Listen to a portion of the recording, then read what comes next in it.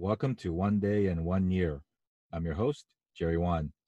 Today is January 9th, day 9 of our year-long podcast series, where we'll learn gratitude, wisdom, and giving from 366 fellow human beings. Today, we meet NaTasha Jordan. Hi, NaTasha. Hi, Jerry. How are you? Good. Thanks for coming on the show today. Thank you for having me. I'm very honored. Tell us a little bit about yourself. I'm originally from Alabama, Troy, Alabama. It's a very small town.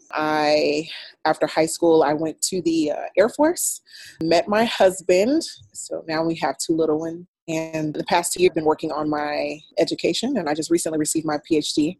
And being first generation, I had a lot of people not really betting on me, but a lot of people that I wanted to make proud. So that's a huge accomplishment that I've just finished. And now I'm just looking for my next big journey.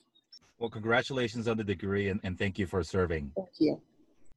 Share with us what you're most grateful for.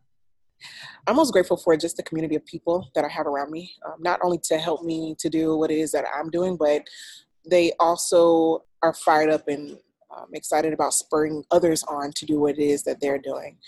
I think without having a group like that, and that would include like my own family, my friends, just people I've met along the way and around the world, without having that, I'm not sure if I'd be not necessarily willing, but motivated or energized to do more than what I'm doing and also help other people do more than what it is that they're doing, accomplish their goals pretty much.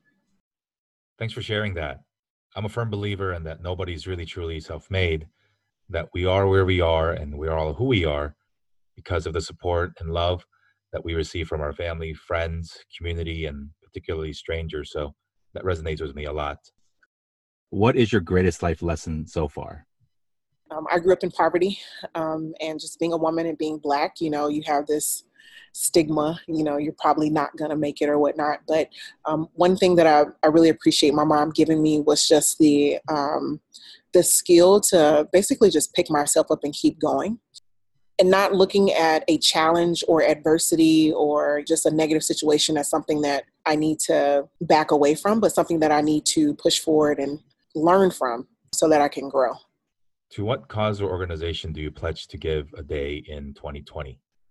So there's this organization that I've been volunteering with for the past 2 or 3 years. It's called Kids Extreme. And what they do is they go into impoverished communities here in Jacksonville and serve at-risk kids, teens, pretty much kids at all levels. I'm passionate about the organization because I grew up in that type of setting. And so not only do I want the kids to be able to see that they can also achieve to where the level that I've reached and beyond, but also that they're not made by their circumstances and they're not defined by their circumstances. So we go in and we provide them with food, clothes, pretty much anything they need, but it's all about fun, really.